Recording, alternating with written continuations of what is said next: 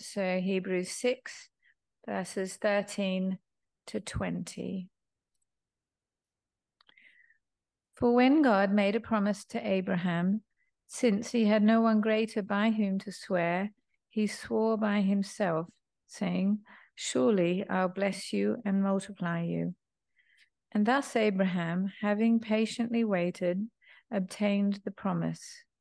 For people swear by something greater than themselves, and in all their disputes, an oath is final for confirmation.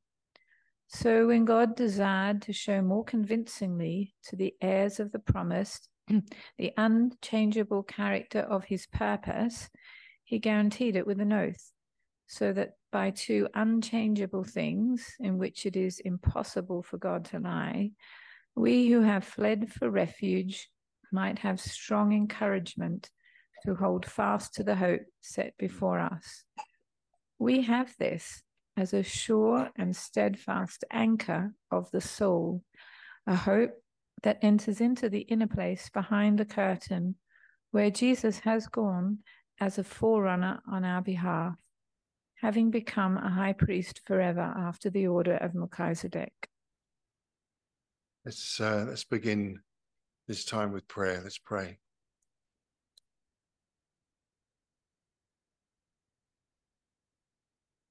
God, you alone are the gracious one, the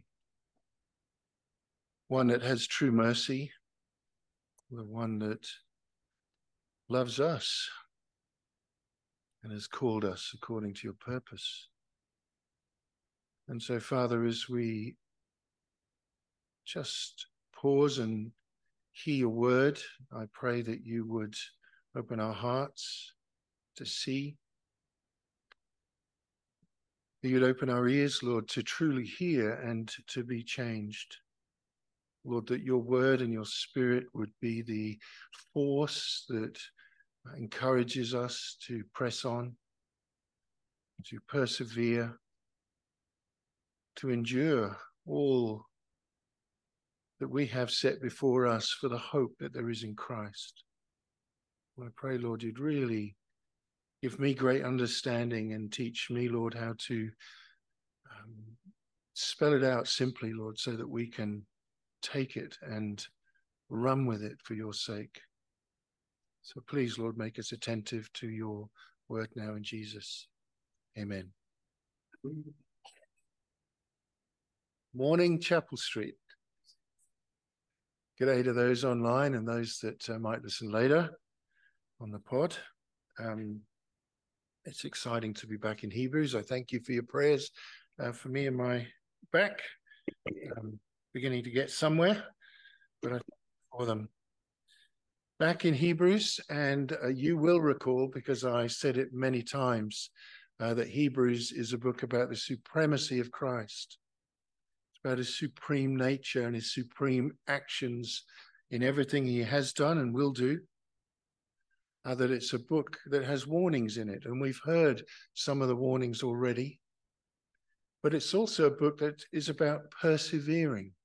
It's a book that in a way gives us a bit of a push or a kick or a shove or an exhortation or encouragement to continue in the faith. That's what perseverance is. Long suffering. That's another word or two words for persevering. Enduring. And today's passage might not look like it, but it's a passage that is about persevering and enduring. But in order to understand this passage, we need to kind of link it back to the passage that we looked at last time.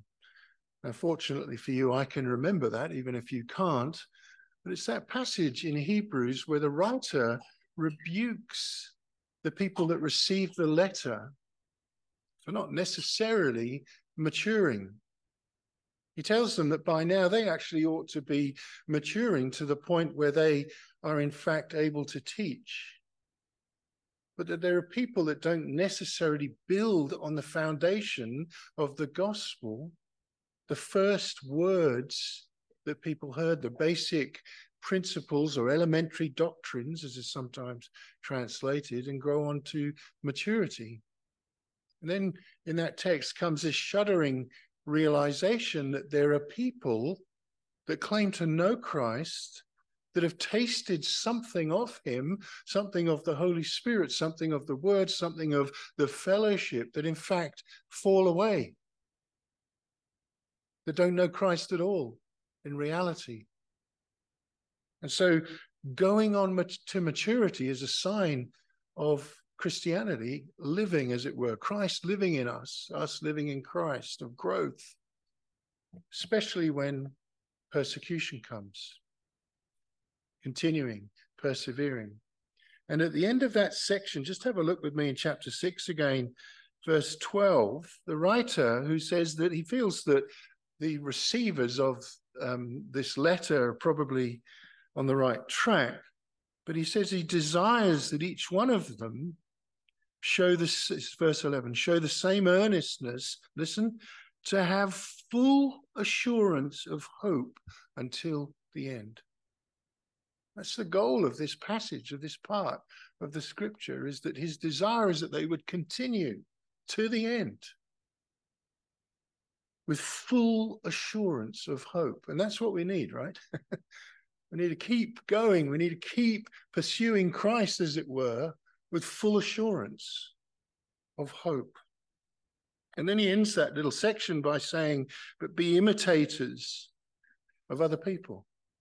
Be imitators of those who through faith and patience inherit the promises.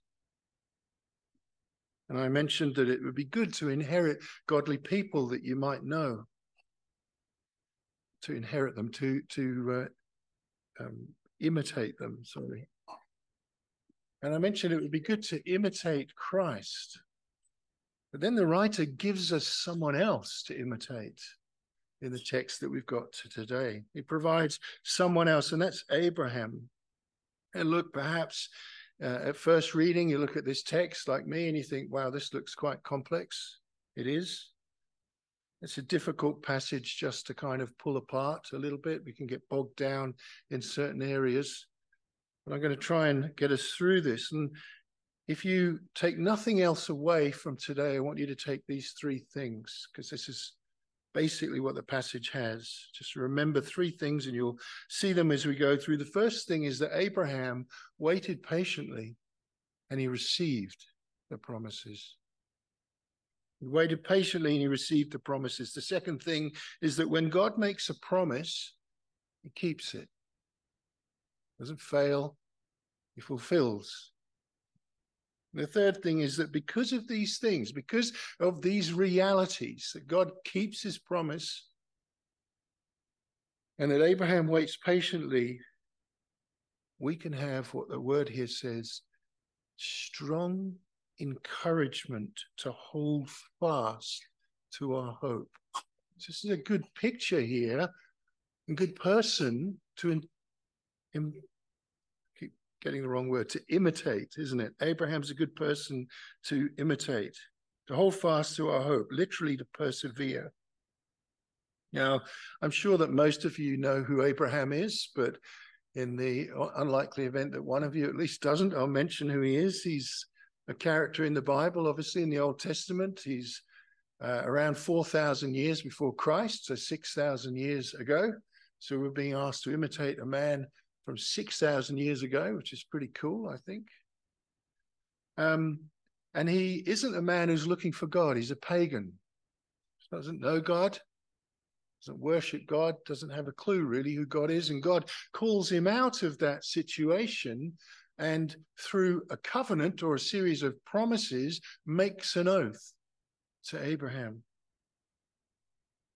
He says to him in different ways in Genesis, you're going to be the father of many nations.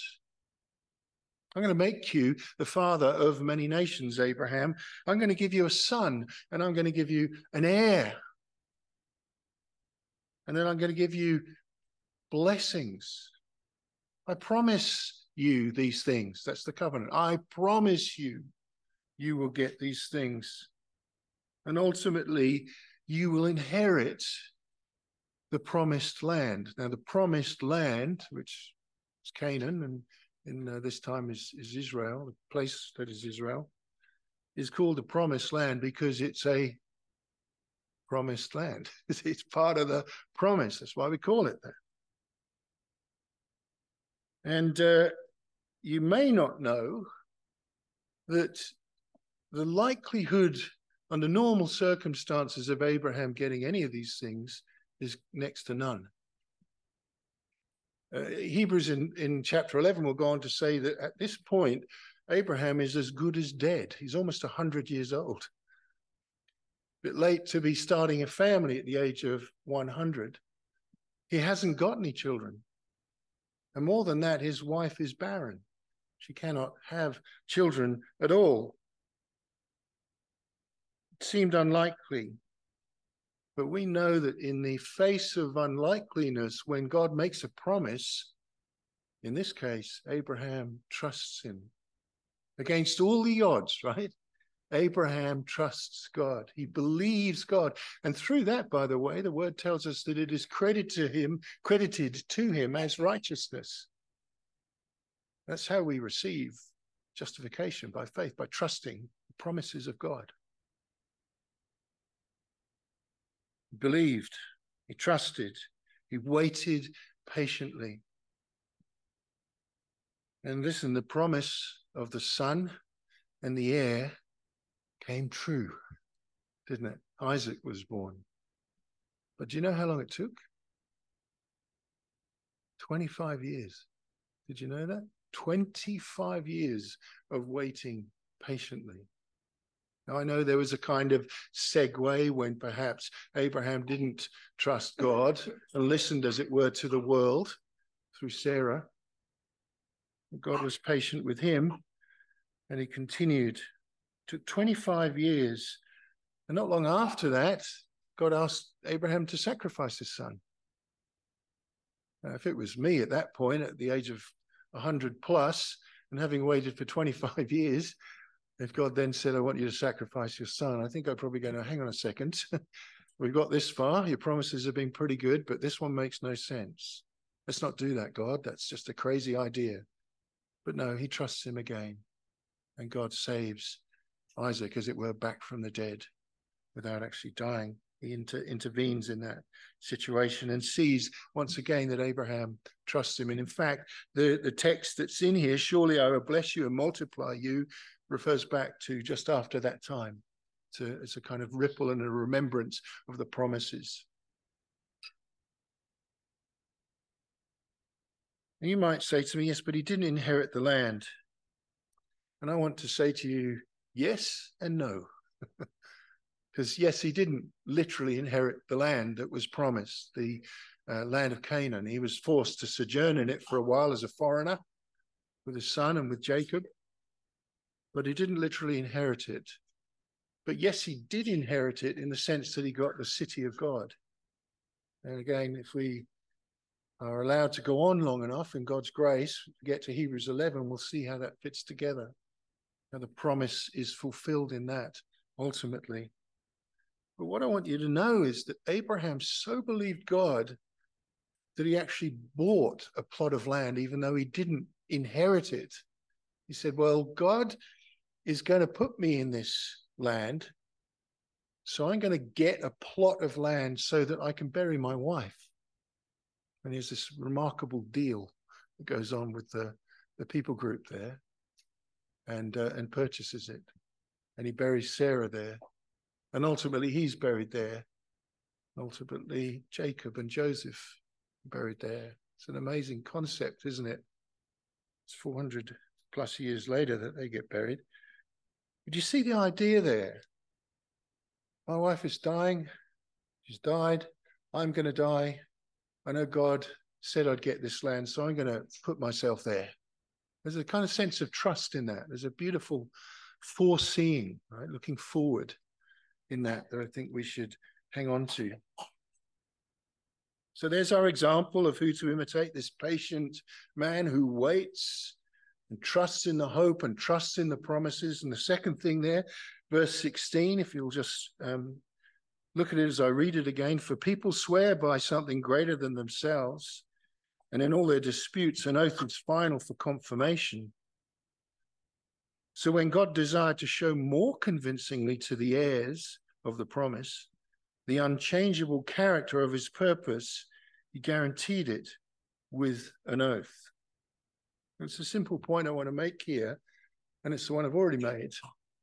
When God gives a promise, he keeps it. And we know that he keeps it because we can see history, but here we know that he keeps it because he makes an oath. He swears by something. And when you go to court, I don't know if it still happens these days. I haven't been to court lately as an accused or a witness. You are, at least traditionally, you're asked to swear on the Bible by Almighty God, to swear that you will keep to the truth by swearing to something greater than you.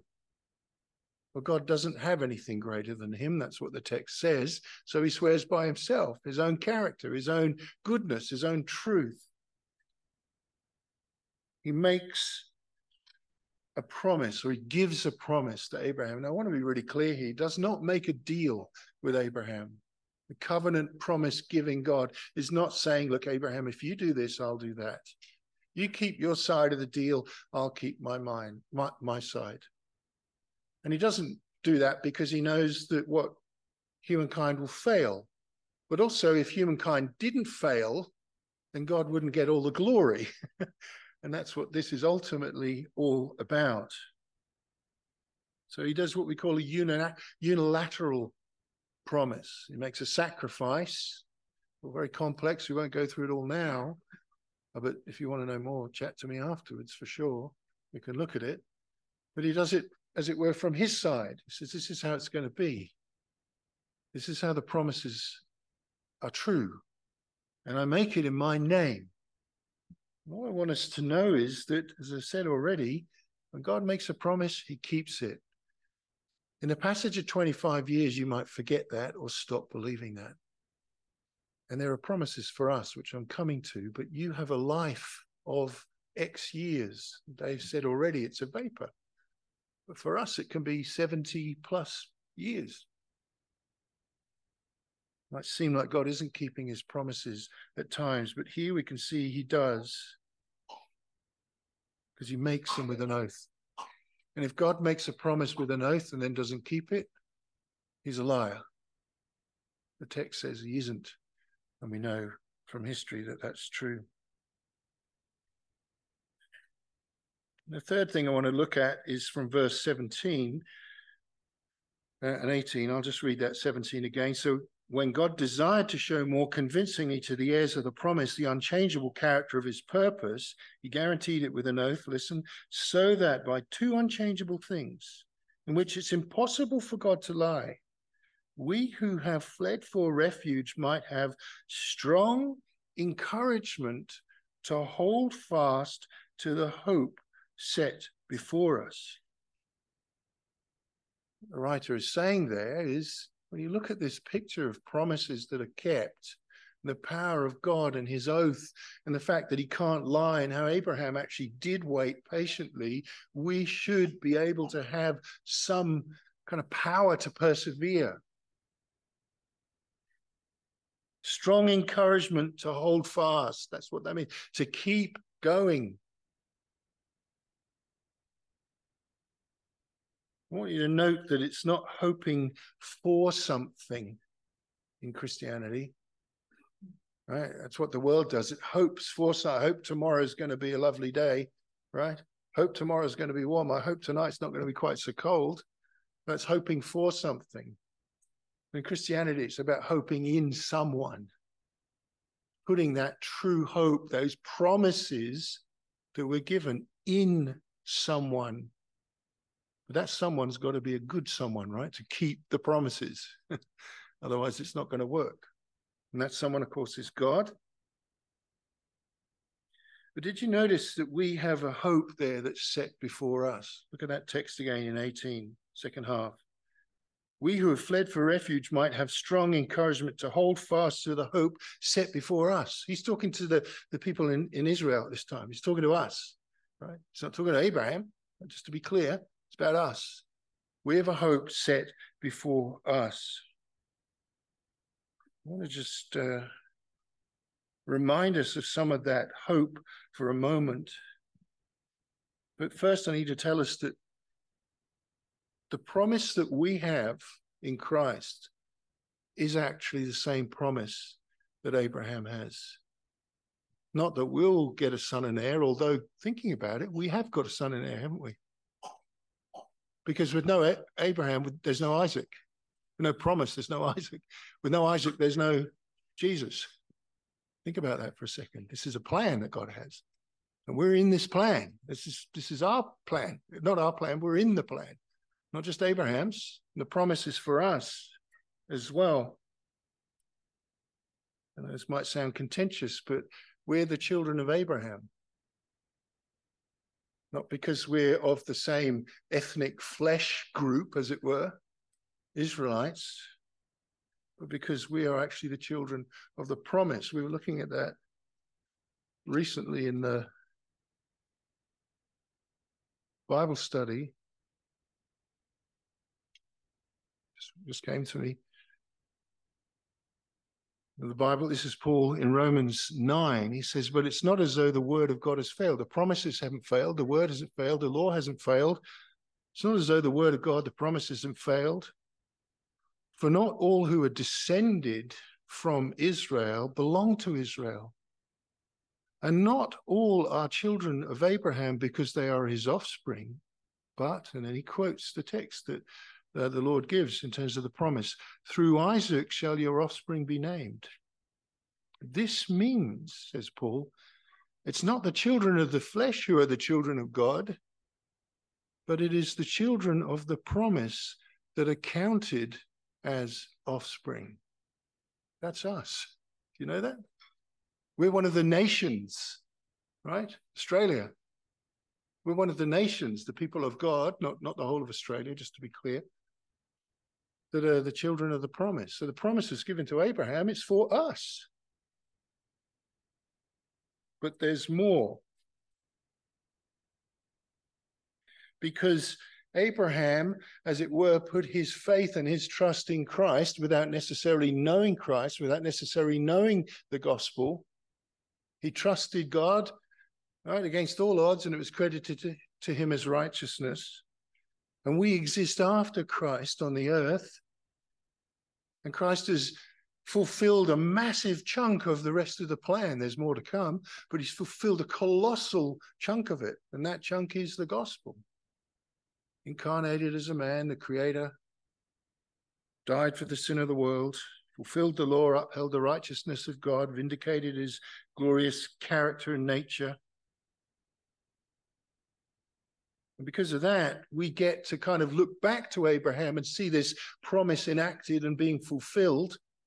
We know eventually the people of Israel did go to the promised land. We know what happened thereafter. We know where we are now with that history. But we also know that Christ has come, fulfilled the law, and has been resurrected and ascended and is coming again. See, the promise goes on, doesn't it? So a quick question to us before we look at some of those blessings, hopes that we have in the promise, is to ask you the question,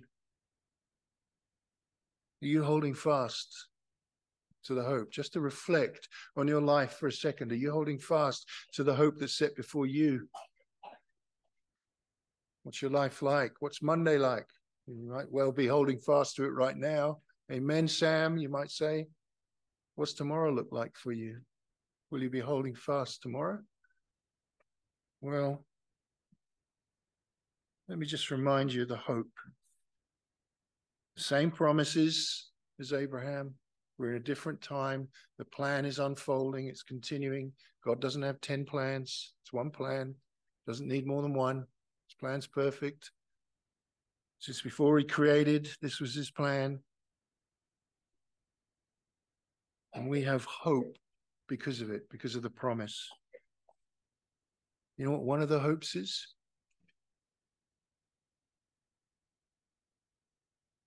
That we'll see Jesus Christ revealed. What an amazing hope. Peter says, therefore, prepare your minds for action. Be sober-minded. Set your hope fully. Not partially, not now and again. Set your hope fully on the grace that will be brought to you at the revelation of Jesus Christ. You know what he's saying? He's saying, Jesus Christ is coming and you're going to be saved. There's grace, there's forgiveness, there's mercy if you're in Christ, if you follow him, if you know him. So set your hope on that reality. When Jesus Christ is revealed, I'm going to be forgiven. Amen. That's the hope we ought to set our lives on, isn't it? There's a hope of righteousness in Galatians. For through the Spirit by faith, we ourselves eagerly wait for the hope of righteousness. I don't feel very righteous. I'm declared righteous. I know that in Christ. One day we will be righteous. Colossians, Paul tells us to continue in the faith. There's a picture of persevering again. Continue in the faith. Stable. Steadfast. Not shifting from the hope of the gospel that you heard. Sometimes you might be tempted, you get up in the morning and things are hard and you might think, do I really know God? You might even think, is there a God? Is any of this stuff real? I don't know if you've ever had that thought. I have. Sometimes I think, is any of this real? God's grace has brought me back to life there.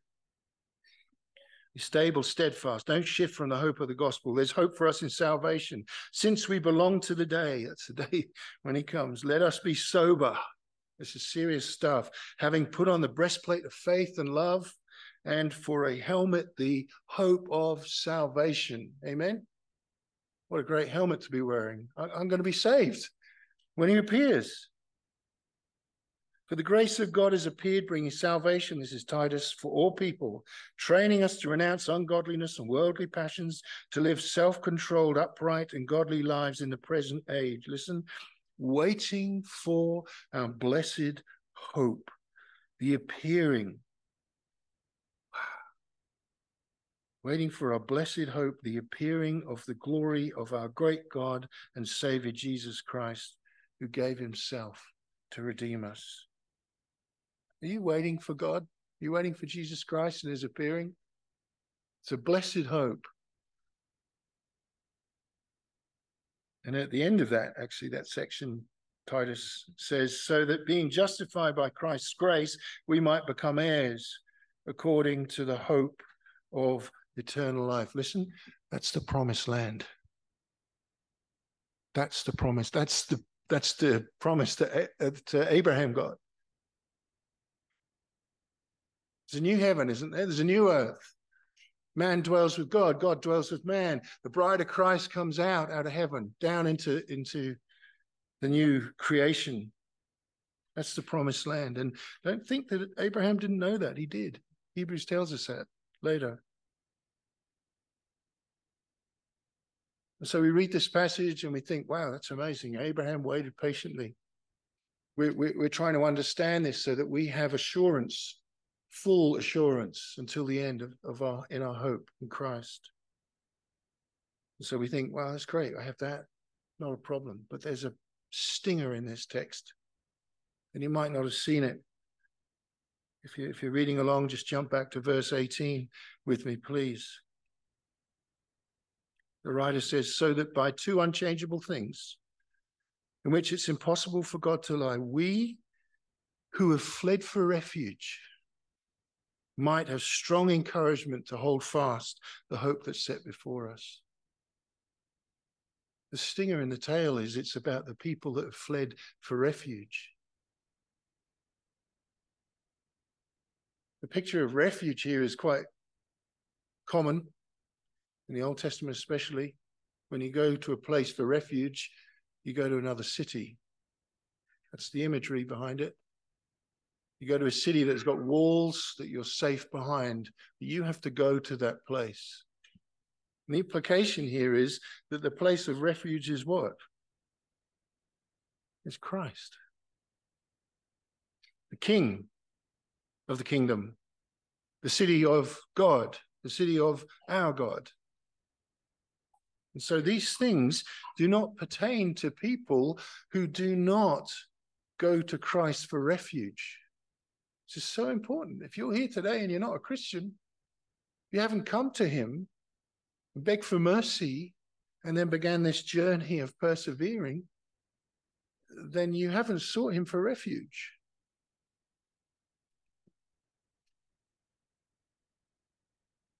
And ultimately, the promise is not for you. Don't think for a moment that you'll somehow be able to get into this city, this promised land, just by attending church. It's not how it works. Don't think for a moment that you'll be able to get into this promised city, this promised land, just by going to a Bible study. It's not how it works. The preceding verses in the text that we're studying are all about whether or not you're maturing in Christ. And the evidence that you're maturing is that you will hold fast. You will persevere no matter how hard it is. You won't fall away. And really, he's saying to them, are you Christian? Do you really know Christ? You know, there's a bunch of promises. Remember Abraham? He waited patiently. He trusted God. Look what happened. God fulfilled his promises. What about you? Are you maturing? Where is your endurance? Where is your perseverance in the faith? It's only for those that have fled for refuge. And so I want to say to you, if you don't know Christ today, think about that. If you don't know him, if you don't really have a relationship, a living relationship with Christ, where you're connected to him spiritually by his power, by you coming and saying, please, I want to take refuge here. What does it say? Come to me, all you who are weary and heavy laden. Right? This is where you get rest from. Come take refuge in me.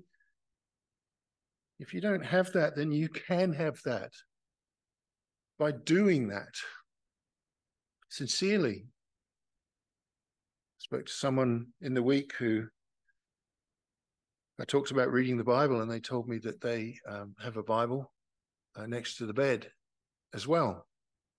And I said, wow, that's great.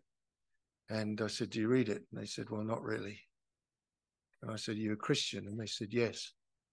And I wasn't there to judge anyone, obviously, but it did cause me to think, well, it isn't a terribly good sign. But there are plenty of people that read the Bible that don't know Christ as well, right? As I've said. But you can come to Christ. You beg him for mercy. And you know what you get? You get a book and a spirit that when you read this, you get blessed assurance, right? Isn't that what we're after here? Blessed assurance, Jesus is mine. Oh, what a foretaste of glory divine. Right? You get blessed assurance because you fled for refuge. And so the text tells us that we might have strong encouragement to hold fast, to keep going, to press on, to wait patiently. 25 years. You know, the promise that was given to Abraham back in the beginning then, the people did inherit the land. You know how long they waited? Over 400 years. They didn't forget the promise, by the way. They got taken away to Egypt. It's a fantastic story. There are miracles. The Lord sent a type of Christ, that's the person of Moses, to redeem them. Went into the wilderness. That whole generation got wiped out. They rebelled, they repented, they rebelled, they repented. Story of Israel. Rebelled, repented, all the way. Eventually, they got into there. Not even Moses got in. Not even Moses got in. He got to look into it from the hilltop. Look over the hill and look into the promised land. But he died and he was buried outside, interestingly. 400 years. It's been 6,000. Think about that, since Abraham. And we're still waiting. The Christ has come, hasn't he? We know Christ. We know the power of the resurrection. but we're still waiting for him to come again. Do you believe it? Are you hoping in it? And he gives us this beautiful metaphor. Metaphors are fantastic, aren't they? They just give you a different perspective. That's what he's trying to do here. Just to kind of shift things a little bit so that you can work out where you sit in this predicament. We'll close with this. Just at the end, verse 19, the writer says, listen, we have this sure and steady anchor of the soul, a hope that enters into the inner place behind the curtain, where Jesus has gone as a forerunner on our behalf, having become a high priest forever after the order of Melchizedek. He's going to spend the next chapter talking about Melchizedek, so I won't dwell on it now. It's a sure and steadfast anchor of the soul. What is? Well, it says hope. Not for something, but in someone, right? Who is the promise keeper, right? That's what this is. That's what this text is for. So let's think about it. Are we maturing? I'm not saying we ought to walk around like we're sort of demigods, so to speak, perfect in every way. That's not going to happen, although we should aspire to the holiness of God. We should be obedient children.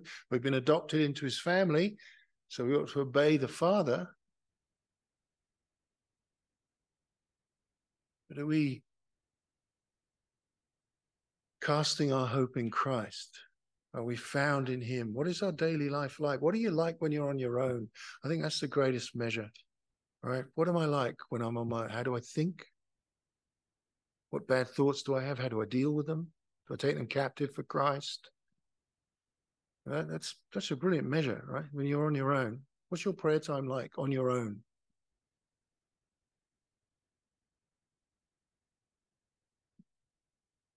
Because that's where our hope needs to exist, in Christ, in his faithfulness to fulfill his promises. Lo, I'm with you always. I'm coming back. I'm coming back. That hope, as it were, has entered into the inner place behind the curtain. It's the imagery of simply going into the Holy of Holies, where Christ has gone as the high priest after the order of Melchizedek, because he's not a Levite. And he's gone as the priest, the great high priest, the one and only great high priest. And the high priest's function is to take the sacrificial offering. And he's gone in as that sacrificial offering, but he didn't need to cleanse himself like the high priest of the Old Testament, because he was pure himself. He didn't have any sin. So he goes in and he takes the sacrifice. And who's the sacrifice? Him. He's gone in before us. He's the forerunner, right? He's done the work. And our hope takes us in there because we hope in Christ. We follow him. We go through the same veil, as it were. Hebrews will tell us elsewhere that it is his flesh, that veil. We walk through into the Holy of Holies through him, so to speak. But I love the image that he gives us of the anchor. We have this as a sure, a certain, and steadfast, immovable anchor of the soul. Your body will fall apart unless the Lord returns. It will. It will, by gravity and sin and death, wend its way into the ground. That's what will happen. But your soul is quite different, isn't it? We don't bury souls. They don't go into the grave. They're immortal, eternal, I should say. And we have a sure and steadfast anchor of that soul, a hope that enters into the inner place. And I find this metaphor of an anchor very useful. I was thinking about it. My father was a captain in the Navy and made me think of all sorts of lovely memories. And he taught me various things. I won't go on about those. But one of the things I did learn was to see an anchor with him being dropped off the bow of one of his ships and then raised. And the chain links with this big, without exaggerating. I couldn't lift a single one. Great big anchor, big ship. Need a big anchor for a big ship, right? Makes sense. And I was super excited about that, right? Seeing an anchor dropped. I moved the lever and this great big thing went down, and eventually it snagged on the floor of the ocean bed, and the ship stayed there. I'm not saying it didn't move because the winds came and the currents came, right? That's what happens on the ocean as anywhere else where there's water, right? And the ship moved, right? Spun around. But you know what? The bow of the ship stayed where the anchor was, didn't it? That's what anchors do. They hold the front of the ship to that point. It doesn't matter what winds come and what currents come, it didn't move. In fact, my father told me that when even though these were huge links, when the links in the chain of this anchor gets sort of pulled and stressed, you know what happens? The anchor digs deeper. It's designed, by the way it's built, to dig deeper into the ground, to hold it fast, steadfast, immovable, sure. Something certain and wonderful. And in our lives, we will have winds that will change us. We will have currents that hurt us. I was thinking of Matt earlier as we were praying for him. He's experienced a terrible time lately with stress. Heather with her ailments, Nobby. Other people here that are suffering in different ways. Maybe you're suffering with doubt. Maybe you're suffering with temptation.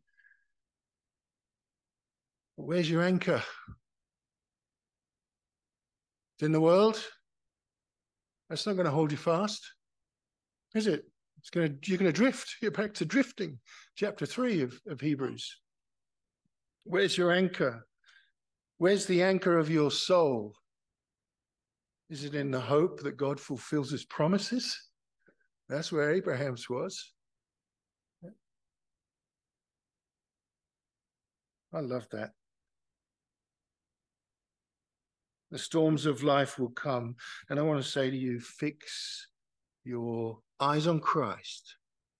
Fix the hope as your anchor. You're outside the port that is the, if you will, is the promised land. Think of it that way. You're outside the port that is the promised land, waiting to be called in. Are you going to drift away in the ocean? Or are you going to hold fast with that anchor of hope, the anchor of your soul? Don't drift in the world. Don't drift to despair. Don't drift to hopelessness. That's my mother situation. When I speak to her, she'll say often, what was the point? What was the point of this life? She's not a Christian. I try to tell her it's about the glory of God. It's about knowing who Christ is and coming to Christ. She doesn't get it. And all she has with respect to my own mother, my love, is hopelessness, something less than hope. No anchor, just drifting out to the deep ocean. So imitate Abraham. Yeah, that's the example we're given. Imitate Abraham. Remember where your hope is in Christ. Fix your eyes on him. Fix the front of your ship, your life, the direction you're going to go on him. Remember that God will fulfill every single promise. Amen? Every promise. It's not one. Oh, I forgot one. No, every single one. He will come again. We will see him. We will know him. Because as the word says, he who calls you is faithful and will surely do it. Let's pray.